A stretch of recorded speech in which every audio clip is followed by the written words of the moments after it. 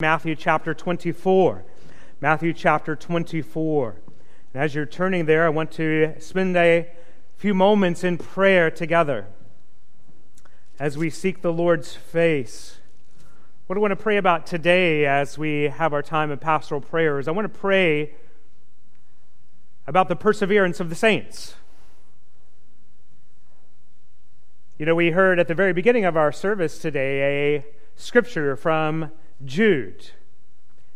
And that Jude, it gives a command and a promise. And interestingly enough, in the original language, both the command and the promise are the same words. And so it says in Jude 20 through 25, it says, keep yourself in the love of God. It's a command. We're called to command. We are called by God to keep ourselves in the love of God. But then the very last two verses says, God will keep you. Same word. So is it you who keep yourself, or is it God who keeps you? Are you called to keep yourself in the love of God, or is it God who hangs on to you tight? Which one is it? The answer is yes. And so in the middle of the trying times that we live in, let's pray that we persevere in the faith. Let's pray together. Father, we come before you today, and Lord, we thank you for your goodness, for your grace, your gracious care for us. Lord, we thank you that you indeed keep us. Even as the prayer we pray so often too in our services, the Lord bless you and keep you. The Lord make his face to shine upon you. Lord, we thank you for the keeping work of the Holy Spirit in our lives. That even as Ephesians says, you have sealed us for the day of redemption. Jesus, you said no one can snatch us out of the Father's hand. And Lord, we are so grateful for these truths and these realities of the never-ending, steadfast, transforming work of grace in our lives that will never leave us nor forsake us. But Lord, we recognize that you also give us commands, and you say, keep yourself in the love of God. And Lord, we thank you that with the command also you will give specific graces that we need in our time of suffering and trial. And so, Lord, we know that there are many in our church, there are many in this room that are enduring suffering and trial in these days. And Lord, we know there are some who are at home or in the hospital today that are enduring trial. Lord, we think of Carol White, and we think of Scott Samuelson, and we think of others who are suffering greatly. And Lord, I pray for each one of them, Lord, regardless of the suffering is physical or, like I know many have emotional pain or are working through things on their jobs or working through decisions right now that are going to be life-altering. Some that are suffering in their marriages, some that are suffering in their homes, some that are just suffering psychologically. Lord, there is so much suffering in the world today. But Lord, I pray that in each case that you would give them a special peace from your Holy Spirit and your presence that gives them strength to endure. Lord, all the way to the end with the utmost confidence that it is you who holds them and keeps them to the end. And so, Lord, it's with that confidence that we approach this passage that you will indeed keep us to the end. And one day there will be a glorious appearing of our Christ, where you would gather your saints together to be with the Lord, and we will always be with you. And so, Lord, I pray that you would speak to us from your word. We thank you for it. In Jesus' name we pray. Amen. Matthew chapter 24, beginning in verse 1 and reading through verse 14. Matthew writes these words of Jesus under the inspiration of the Holy Spirit, also as an eyewitness of these things that Jesus said. Verse 1. As Jesus left the temple and was going out of the temple, his disciples came up and called his attention to its buildings. He replied to them, "Do you see all these things? Truly I tell you, not one stone will be left on another that will not be thrown down." While he was sitting on the Mount of Olives, the disciples approached him privately and said, "Tell us, when will these things happen? And what is the sign of your coming and of the end of the age?" Jesus replied to them, "Watch out that no one deceives you. For many will come in my name, saying, 'I am the Messiah,' and they will deceive many. You are going to hear of wars and rumors of wars. See that you are not alarmed, because these things must take place, but the end is not yet. For nation will rise against nation, and kingdom against kingdom. There will be famines and earthquakes in various places. All these events are the beginning of the labor pains. Then they will hand you over to be persecuted, and they will kill you. You will be hated by all nations because of my name. Then many will fall away, betray one another, and hate one another. Many false prophets will rise up and deceive many. Because lawlessness will multiply, the love of many will grow cold. But the one who endures to the end will be saved. This good news of the kingdom will be proclaimed in all the world as a testimony to all nations. And then the end will come." Let's pray. Lord, we thank you for your goodness and grace, and that in this passage we are not left to guess on what is coming, what is going to happen in the future. That, Lord, we in this passage are given instructions of perseverance, of endurance, and great hope that the gospel of the kingdom will go global, and that all nations one day will hear the gospel, and all will have representatives around your throne to worship you from every tribe, tongue, nation, language, and people. And so, Lord, I pray that you would help us through this passage to persevere through whatever suffering, whatever trial we may endure in this life, all for the glory of Christ and for the sake of souls. Lord, because you are infinitely worth it. Lord, we thank you and praise you for it. Speak to us today in Jesus' name. Amen. Today we begin what is called the Olivet Discourse here in the book of Matthew. It's the last major block of teaching in the book of Matthew. In fact, it's the fifth block of teaching that you find here in the book of Matthew. Why is it called the Olivet Discourse? It's because Jesus is giving a teaching from the Mount of Olives. And throughout this discourse in chapter 24 and 25, Jesus is talking about the end times. He's talking about the doctrines of the last things.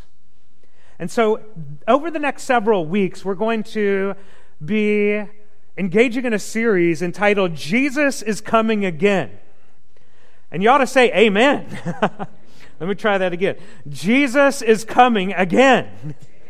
Amen. Praise the Lord. If I don't say anything else today, then my goodness, that ought to give you joy.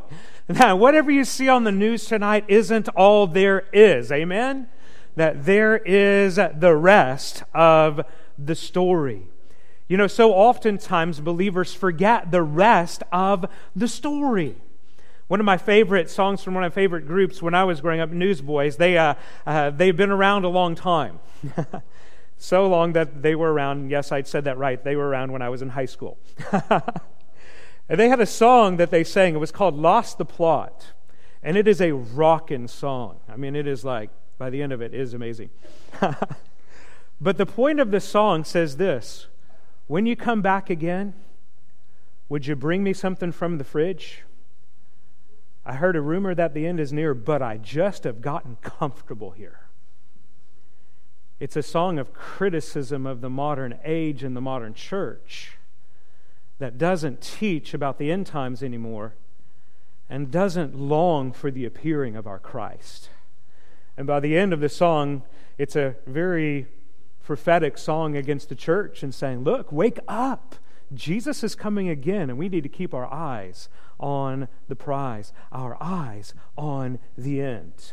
Now, when it comes to the doctrine of last things, we need to be careful to be as biblical as possible and not get distracted by hyper-sensationalized speculation concerning current events. And I grew up in the 70s and 80s, and let me just be frank, have watched a lot of people walk away from the church because of nonsense that was preached and taught and written about concerning these last things. Let me give you a taste of the things that I've heard in my lifetime alone. In the 1970s and 1980s, the mark of the beast was supposed to be the barcode. And the barcode was put on everything. In fact, if you look at the barcode, so the story went, if you look at the barcode, you'll find 3 lines that are exactly the same length. And those 3 lines correspond to 666. And so therefore, you should never use a barcode. Insane. Hal Lindsey prophesied in the late great Planet Earth that the Antichrist, his book, Late Great Planet Earth, that the Antichrist would come in the 1970s and the rapture would happen in the 1980s. Here we are, 2021. Can you see why we got to be careful? We got to be biblical and not try to come up with all kinds of fanciful things that will tickle people's ears and be really interesting that you could write books and sell books about. However, what does the Bible say about prophecy and what your batting average needs to be? 100%. And so we need to be relentlessly biblical. Others said that the mark of the beast was that mark on Mikhail Gorbachev's head. I heard that. Mikhail Gorbachev is dead. It wasn't him. You got to be careful.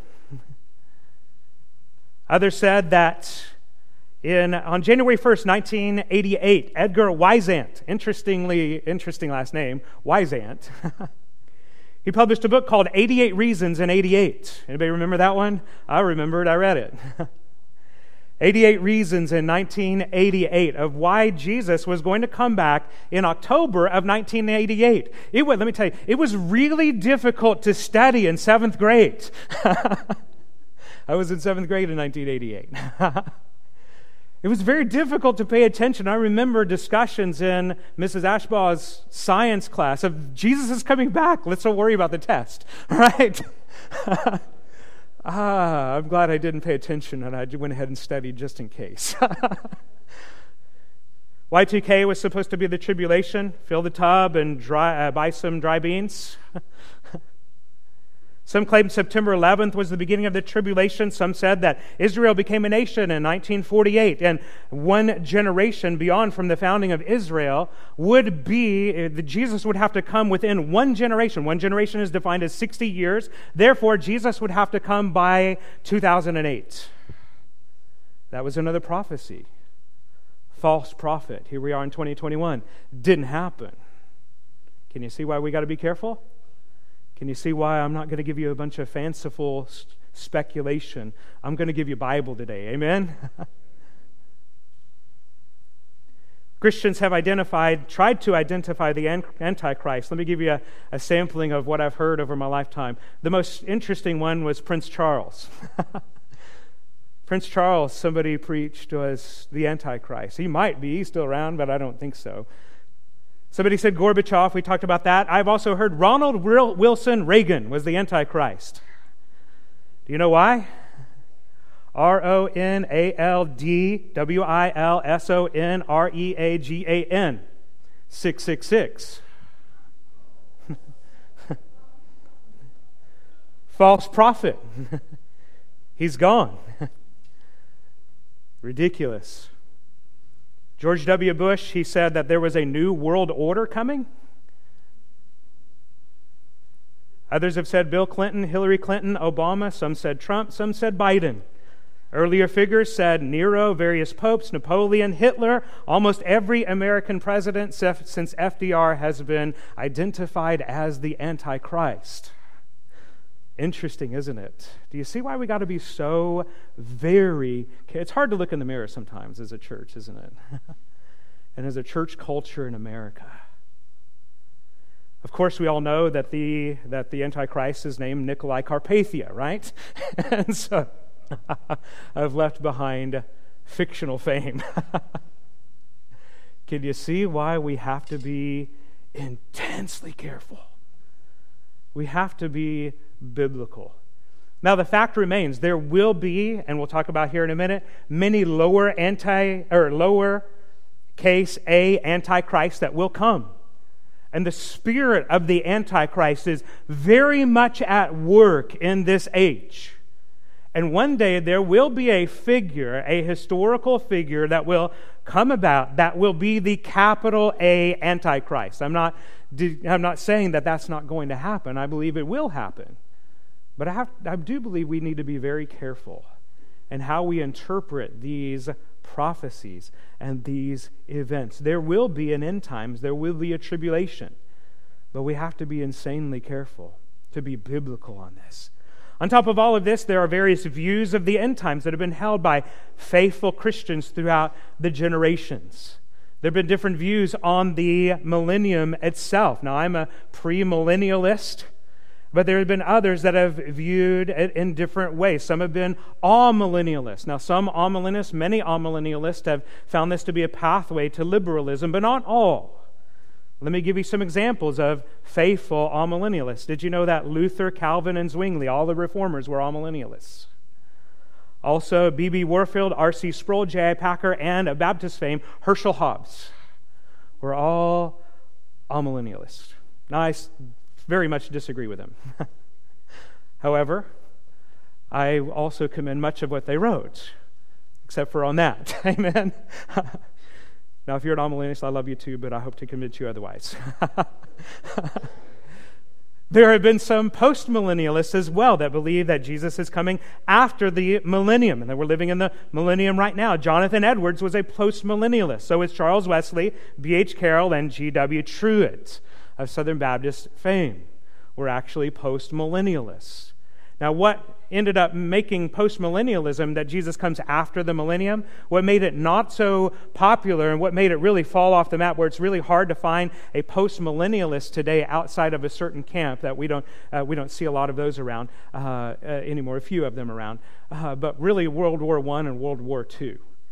Because post-millennialism taught that things would just get better and better and better, and the church would have more and more and more influence on the culture, and there would be peace established through the expansion of Christianity in the world. Well, World War I did a lot to squash that idea. And then World War II pretty well put the nail in the coffin. Now, what I believe is premillennialism, which was held by Christians of the first century. Clement and Polycarp, Tertullian taught this, Spurgeon taught this, John Wesley taught this, Billy Graham, Chuck Swindoll, Al Mohler, Danny Akin, all of these guys, John MacArthur, teach this and hold to this position. Now, within premillennialism, there's also different types of understandings in terms of the rapture. You can take premillennialism that Jesus is going to return before 1,000-year reign of Christ on the earth. That Jesus is going to come before that period of time, that 1,000-year reign of Christ, where there will be a time of peace, a time where the lion will lay down with the lamb, where the child will play with the cobra, as is prophesied in the latter chapters of the book of Isaiah. That Jesus is going to reign over this world for 1,000 years after the tribulation period. Now, within premillennialism, there are some ideas about the rapture. Now, some hold to a pre-tribulation rapture. That is, Jesus raptures his church before a 7-year tribulation and then returns with his church after the 7-year period of the tribulation. Those who hold this would be Danny Akin, Billy Graham, John MacArthur, Chuck Swindoll. There is a pre-wrath rapture view of the tribulation, that Jesus is going to come and rapture his church before the wrath of God is poured out. Some believe that today. And then others believe there is a post-tribulation rapture, that the church actually endures there's a time of suffering coming on the world. It's not the wrath of God until the very end perhaps, But then those who believe this are Clement, so the early church believed this, Polycarp, most Anabaptists, Spurgeon actually believed that, John Piper and Albert Mohler actually all believe that particular view. So what does the Baptist Faith and Message actually say? That should help us a little bit. The Baptist Faith and Message says the following. It is in your notes. Hopefully you picked up some notes on the table on your way in. The Baptist Faith and Message says this: God in His own time and in His own way will bring the world to its appropriate end. According to His promise, Jesus Christ will return personally and visibly in glory to the earth. The dead will be raised, and Christ will judge all men in righteousness. The unrighteous will be consigned to hell and the place of everlasting torment. The righteous, in their resurrected and glorified bodies, will receive their eternal reward and will dwell forever in heaven with the Lord. And so what is the point of studying the end times together? Hopefully I've made my case today that at least in part, that the point of studying the end times is not sensational speculation. The point of studying the end times is not sensational speculation. But the point of studying the end times is to grow in comforting hope, to pursue holiness, and to persevere in suffering as we trust in Jesus and anticipate the triumphant return of our King. Amen? The point of this is to encourage you. The point of the end times is, yes, it's important to figure out what we believe and what we view and our understanding of the end times and the particular way that we think things are going to come about. But if all we end up with is a chart, we've missed the point. The point of the end times and the study of the end times is to encourage a suffering church to persevere. Is to encourage a family, a mom who is suffering, a grandma who is suffering, a widow who is suffering in this age, is to encourage you to persevere, to give you comforting hope, to pursue holiness, to persevere in suffering, to share the gospel with the lost, and to anticipate Jesus is coming again. And then we can discuss and debate all of the particulars. And then as we get to the end times, we will, as one theologian said, we'll be pan-millennialist. It'll all pan out in the end. Amen? So to speak. Now let's move to Matthew 24. What can we learn about the end times? What do we learn about the last days? All of these statements you can find reinforced here in Matthew 24. It is a chapter of hope.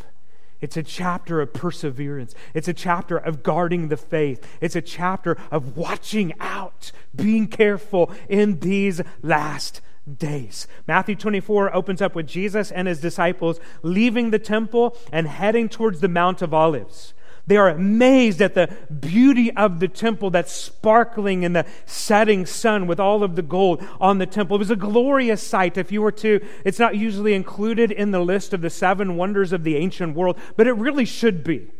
It really should be listed as one of the 7 wonders of the ancient world. You would stand in awe at this magnificent structure, this temple that Herod had rebuilt. The temple itself was 5 football fields long, 4 football fields wide. It had marble stones the size of boxcars that were stacked up on top of one another. It was overlaid on one side in pure gold, overlaid in other parts with pure silver. Josephus, an ancient historian, actually said that to look at this structure at night looked like a snow-capped mountain, but if you looked at it in the gleaming sun, it looked like the mountain was on fire. It was a stunning sight. And the disciples looked at the temple and said, "Wow, look at that beautiful structure." And Jesus says, it's all coming down. It's all coming down. Now, what Jesus is doing in Matthew chapter 24 is He's doing something called the telescoping of prophecy, the telescoping of prophetic events. And so we see that there are multiple events that Jesus is talking about here in Matthew chapter 24 that have been fulfilled and have yet to be fulfilled from our perspective. And so some of these things have been fulfilled, and some of them have had multiple fulfillments. Some things he's going to be reaching back into the book of Daniel to talk about. One of them we'll talk about next week, the abomination of desolation. And so the first time this prophecy of Daniel and Jesus and of the end times was fulfilled was in the year 165 BC with Antiochus Epiphanes in the Old Testament Israel days. And so during that period of time, after Daniel spoke, in fact, after any prophet spoke, there was a time when there was a partial fulfillment, I believe, of what Daniel had prophesied. What happened during that period of time was there was a general named Antiochus Epiphanes, and he led an army against Israel. And he marched against Israel, overthrew Jerusalem, entered the temple, ransacked the temple, set up a statue of Zeus. Zeus is the other god. Zeus set up a statue of Zeus in the temple, in the Holy of Holies, and sacrificed a pig on the altar, desecrating the altar. Antiochus Epiphanes in the year 165 BC. That was also the time of the Maccabean rebellion, and you can see some of the miracles of God happening during that time. I don't believe the book of the Maccabees is scripture, but I think it is good history. It gives us an understanding of what was going on during that period of time. The second time that this is prophesied, remember Jesus is seeing things as telescoped here. The second time that this happens is in the year 70 AD. Not all of these prophecies were fulfilled then, but there's a picture what Jesus is talking about, partially fulfilled in the year 70 AD. Now, what happens in the year 70 AD? It happens again. The temple is rebuilt. Herod has rebuilt it by the time Jesus is talking. Then 40 years after Jesus says these words, the Roman general Titus marches on Jerusalem. And he surrounds Jerusalem and he starves the city. And he attacks Jerusalem so much so that Josephus says that 1 million people died in Jerusalem during that attack. 1 million Jews died in Jerusalem during that attack in AD 70. Armies surround the cities. There's wars and rumors of wars. All that is going on. They destroy the city. They destroy the temple. They completely set the place on fire. So hot that Josephus said that the gold and the silver actually melted and some of it filled in some of the cracks around the temple. He marches and puts the standard of Caesar in the middle of the temple, sacrifices another pig on the altar, abomination of desolation, and the temple has been destroyed ever since. Now we're in the church age. Church age really started after Christ. Now we're in the church age. But I think what Jesus is doing here in Matthew 24 is also telescoping to us and talking about not only the time of Antiochus Epiphanes and the time of General Titus, but also talking about a time of the end, when there will one day once again be a temple in Jerusalem, and one day once again there will be an abomination of desolation, and these things are but pictures of the things that will be magnified in the last days, in the end times, that these horrific days that will come upon the whole world. And it is at that point here in the church age that we both look back and see some echoes of these future fulfillments from where we stand in between the times of these things that have been and yet will be. On this particular chart, you can see that there are the four major views of the rapture. Really, there's the three most major ones right now are really the pre-tribulation, the pre-wrath, and the post-tribulation views. Within that framework, Israel will return, the temple will be rebuilt, and Israel will be a key figure within the tribulation. There's going to be a 7-year tribulation. Jesus is talking about that here in this passage. And then after the second coming of Jesus, after the rapture, Jesus then comes back at the end of the tribulation. Then Jesus will reign on the earth for 1,000 years. And then at the end, there'll be the great white throne of judgment and then the eternal state. Greatly simplified, according to my view, what I believe is a biblical view, but willing to be wrong on that. On some things, the things that I am steadfast and rock solid and will die for is Jesus is coming again. there will be a rapture of the church. And Jesus will rule and reign for 1,000 years. And there will be an eternal state. And the only way to spend eternity in heaven is to trust in Jesus Christ as Savior and Lord. That is your only hope. I talked to a guy one time that said, I'm just taking my chances, and if Jesus raptures the church, then I'll just make sure I believe and get beheaded in the end times, and then I'll go to heaven. Friend, how do you know you're not going to get hit by a bus today? That's what I told him. He was about to get on a bus. It was at a bus station. Don't play games with eternity. It's a really long time. Trust in the Lord Jesus Christ and be saved. There's an eternal heaven, there's an eternal hell, and only those who trust in Jesus Christ as Savior and Lord will be saved. All right, let's walk through Matthew chapter 24, the first 14 verses. What does Jesus say here in this passage? Jesus describes these signs as birth pains.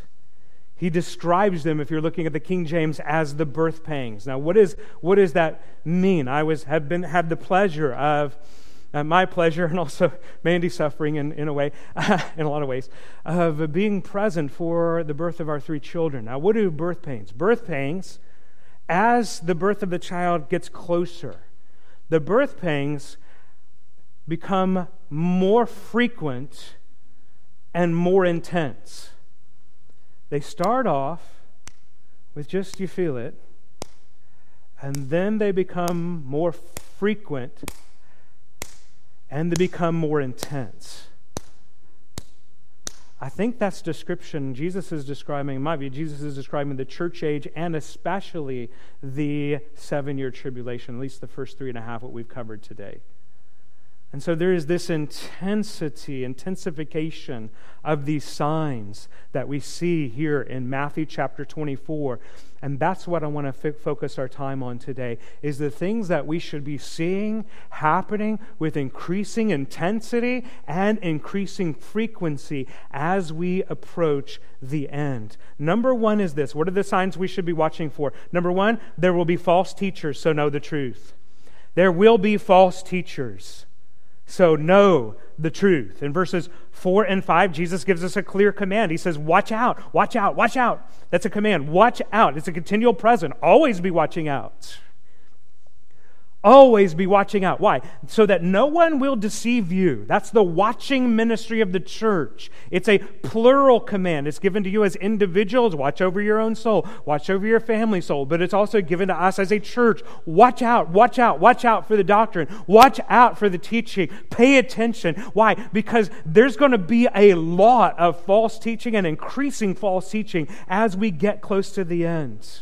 We are to be careful of our doctrine. We are to watch over what we believe. We are to watch over what we teach in the church. We are to watch over what our children are taught at school and in the church, knowing what it is that they are taught, confronting error, confronting false gospels, confronting the spirit of the lowercase a Antichrist that will one day be revealed in the capital A Antichrist at the end of this age. We should be watching out. How do you know you're getting lax and watching out? When church attendance isn't as important, when you're not reading the Bible as much as you should, seeking out the will of God, not just about the end times, but about how the Lord wants you to love God with everything that you've got and love your neighbor as yourself. Being lax in this self-watch, being lax in this watch over doctrine, being lax in this watch over practice, being lax in this watch. We see that happening in the world today. They tell me that the average attendance now of faithful church attenders is now about once a month. And we define that in the church growth literature, whatever that means, as faithful. Is that watching out? Is that watching over your soul?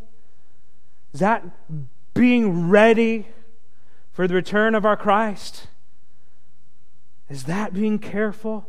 Watch out, watch out, watch out for each other. What should you watch out for? You should watch out for deception, because Jesus says that there are many false messiahs that will come. Happened right after the time of Jesus. From the time of Jesus' death to AD 70, there were several false messiahs, and there have been several false messiahs that have come since then. 1 John chapter 2, verse 18 says it like this: children, it is the last hour. And you have heard that Antichrist is coming. And even now many antichrists have come. By this we know that it is the last hour. There's a lot of false teaching going on today. Watch out for it. There's a guy on television that just this last week that said the reason Jesus hasn't come back is because the church hasn't given enough to his television ministry.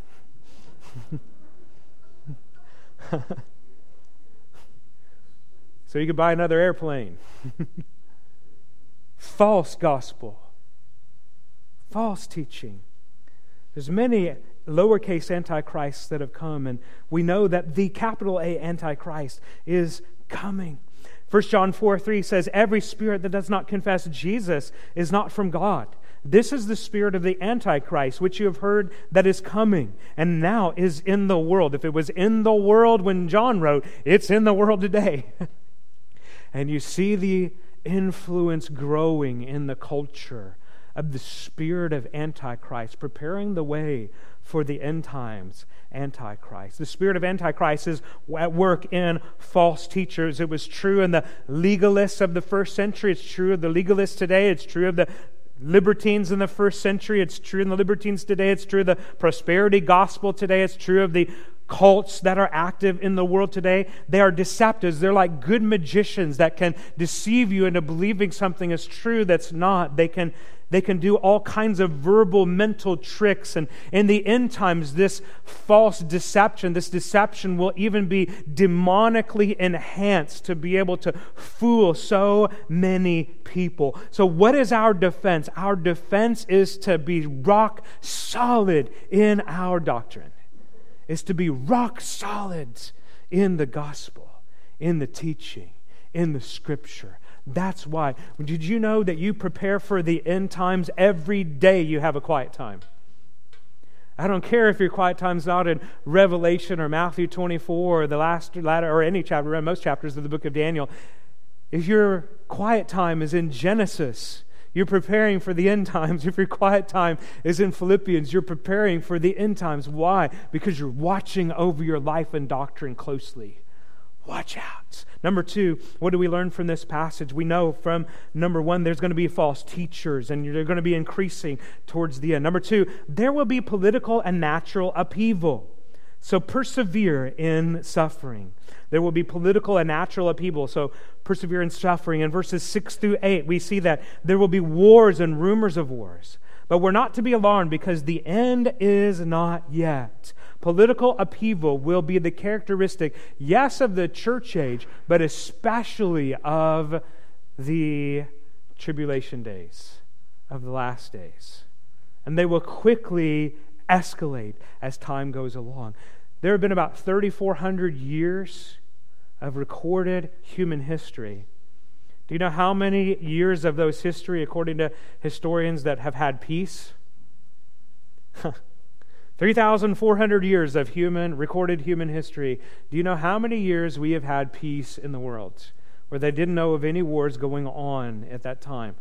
268. So with over 3,000 years of human history, there has been war. At least 108 million people have been killed in wars since the dawn of the 20th century alone, the last 120 years. Half of all people killed in war have been killed since the year 1900 and beyond. Half of all people killed in war in all of the history of the world have been killed since the year 1900 and beyond. Jesus says, watch, there will be wars and rumors of wars. The combined global forces today around the world, of all of the armed forces in the world, there are 21.3 million people in the militaries across the world. The world is ready and armed to go to battle. We see it happening. Today, the world faces threats and conflicts from the Middle East, China, North Korea, Russia, terrorists, drug lords. In the U.S., we face threats from Antifa to zealots to all kinds of other things. We face anarchy, cyber terrorism, terrorists, nuclear threats, biowarfare, bioterror, space warfare, new kinds of energy weapons, drones, robotic forces, all of these kinds of things. And most countries in the world are gaining access to these things. Sometimes even new countries are gaining access to these things, as we have seen in the last several weeks. There is wars and rumors of wars. Jesus warned us of these things. He says there will be famines and earthquakes. Headline from September 20th. Just this week. Headline: gas prices in the UK could trigger food shortages within weeks. Famine is caused by failed agriculture. What we have learned over the last 2 years in the pandemic is that our global supply chains can be disrupted like that. Toilet paper should teach us something. We needed to buy water. I went to Safeway on Thursday to go buy water. The shelf was empty. I found it somewhere else. But it's hard to find it. Why water? I don't know why. Supply chain issues. You can see where just-in-time manufacturing could be disrupted at a moment's notice, and famine can spread so quickly. Wars, rumors of wars, epidemics, pestilences. He says in verse 7, upheavals. I don't have time to talk about COVID. Headline from September 22nd, magnitude 5.9 earthquake strikes near Melbourne, Australia. I didn't know they had that. I experienced the largest earthquake ever that hit Oklahoma. In fact, it was the infamous day of the Snowquakenado, where we had a snowstorm, an earthquake, and a tornado all on the same day. It was very interesting. I'm glad I live here now. But these things are descending on the world. And what do we see? We see them happening with increasing intensity. We see them happening. I don't think it's just because we have 24-hour cable news networks to cover it all. It's happening with increasing intensity and increasing frequency. We know that when these things are coming, we need to get ready. We need to be ready. Finally, number 3 is this. What's the end times going to be like? There will be persecution. Think of the church age, yes, and then also specifically of the tribulation period. There will be persecution and apostasy. But persevere in love and share the gospel to the end. In verses 9 through 14, we have an incredible contrast in those verses. It says there in those passages that there will be intense persecution. We see that in the world today. The Center for the Study of Global Christianity at Gordon Cromwell Seminary has done a study that since the year 2000, there have been 2.4 million Christian martyrs. In 21 years, 2.4 million Christians since the year 2000 have lost their faith. We have seen an increase in the last century in the frequency and the number of Christians who are giving their lives for the gospel. All you have to do is ask our missionaries who come back what's happening in the global church, and the first answer will often be persecution. Persecution is increasing all over the globe, all over the world. In our multicultural society, there is one culture that is set apart as not invited to the table. So oftentimes we see that in our nation, how they treat Christianity, how it's treated in our world. Know that we will be persecuted and hated. We need to make sure that we're persecuted for the right reasons, for the name of Jesus, and not because we are acting in ways that aren't like Jesus. But the more we live and love like Jesus and preach the gospel, the more we will be persecuted. And friend, it's not going to get easier in the last days. It's going to get more difficult. But Jesus told these things so we would be prepared. Now, because of the increase of persecution, Jesus says there in Matthew chapter 24, verses 9 through 14, He says that the love of many will wax cold, and there will be many false prophets. They will deceive many. There will be a great falling away. People will betray one another and hate one another. He's talking about Christians here. He's talking about so-called Christians here that wear this easy believism, and when the temperature gets turned up a little bit, they check out. Can you see why easy believism is so dangerous? A gospel that is free grace of our Lord Jesus Christ. But when persecution or difficulty come, Jesus says it's like a plant that grows in stony ground, and when the heat of the sun hits it, it just withers away. Friend, when the difficult days come, and we are facing difficult days in these times, we must stand firm in the gospel. Verses 11, 12, he says there will be false prophets. We've seen it already. We will see it in the end times. The book of Revelation presents us with an evil trinity, this Satan, the Antichrist, and the false prophet that will be deceiving many in the last days. And the spirit of all of these realities is at work in the world today.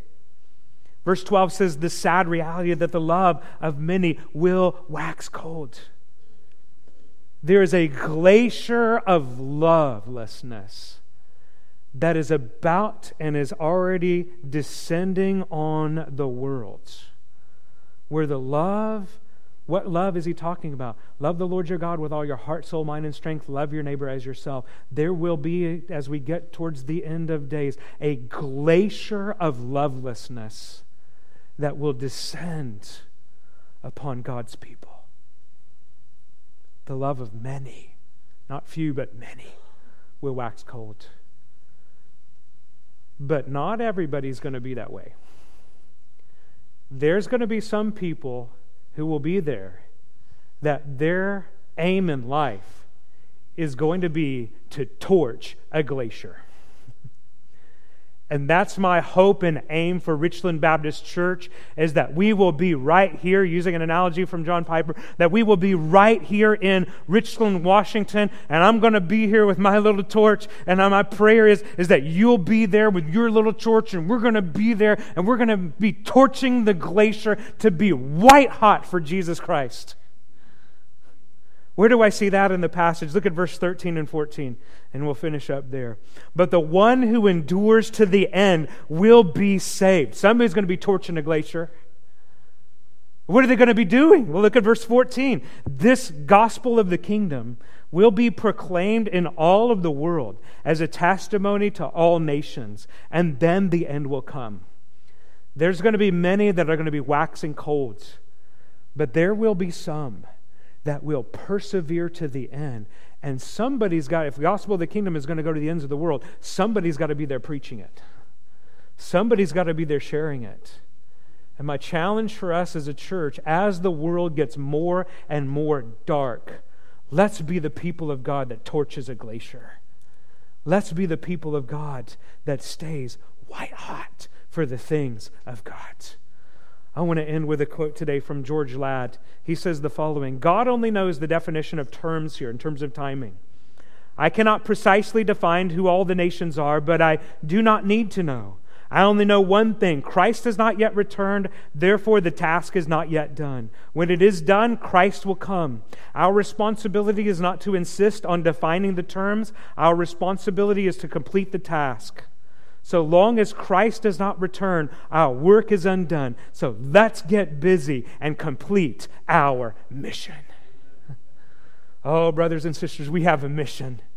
And let's be the people of God in the end times that will be there, persevering through suffering, standing firm for the faith, preaching the true gospel, and spreading the love of Jesus through word and deed throughout the whole earth. And then the end will come. Romans chapter 6, verse 23 says this: the wages of sin is death, but the free gift of God is eternal life in Christ Jesus our Lord. Jesus is coming again. That is fact of Scripture. Jesus is coming. Are you ready? The Bible is clear, the wages of sin is death. There's only one way to be ready for that day. And there's only one way of salvation. And that is Jesus Christ. Faith in Jesus Christ, the one who died on the cross for your sins and rose again from the grave. There is a real heaven. There is a real hell. This world will not last forever. You do not have infinite amount of time. Trust in the Lord Jesus Christ today and be saved. I want to encourage you, whether you're watching online, I want to encourage you to reach out to us. We'd love to follow up with you to help you follow Christ. Or right after, when we sing, I'll be right here. I'd love to introduce you to Jesus and help you trust in Jesus Christ for the first time. Why don't you come to know Jesus as Savior and Lord? Let's spend a moment in silent reflection, and then let's respond together.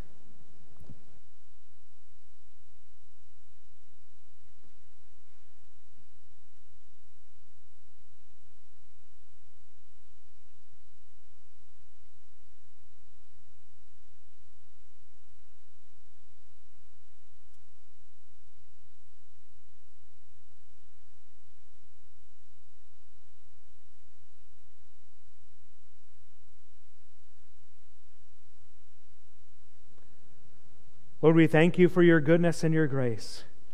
Lord, we thank you that even as the world around us gets more difficult, and even as many in this room have gone through times of suffering in the last few years, and online, I know with some of the places where people are that watch on the internet, Lord, they are even taking great risk to be able to tune into this service. And so, Lord, I pray that you would help them to persevere through times of suffering, knowing that it won't last forever. Knowing that you knew these things would come. These are, in many ways, the result of the sinfulness of our world, the rebellion of our world against its rightful ruler. And Lord, we long for the return of the King. And Lord, we pray, come quickly, Lord Jesus. The longing of our souls, the longing of our hearts is for the coming of our Christ. But Lord, I pray in the meantime that you would help us to watch our doctrine, watch our life, watch our godliness, watch our love. And Lord, I pray that you would help us to persevere in times of suffering. And Lord, I pray that you would help us to spread the good news of Jesus to the end of the world.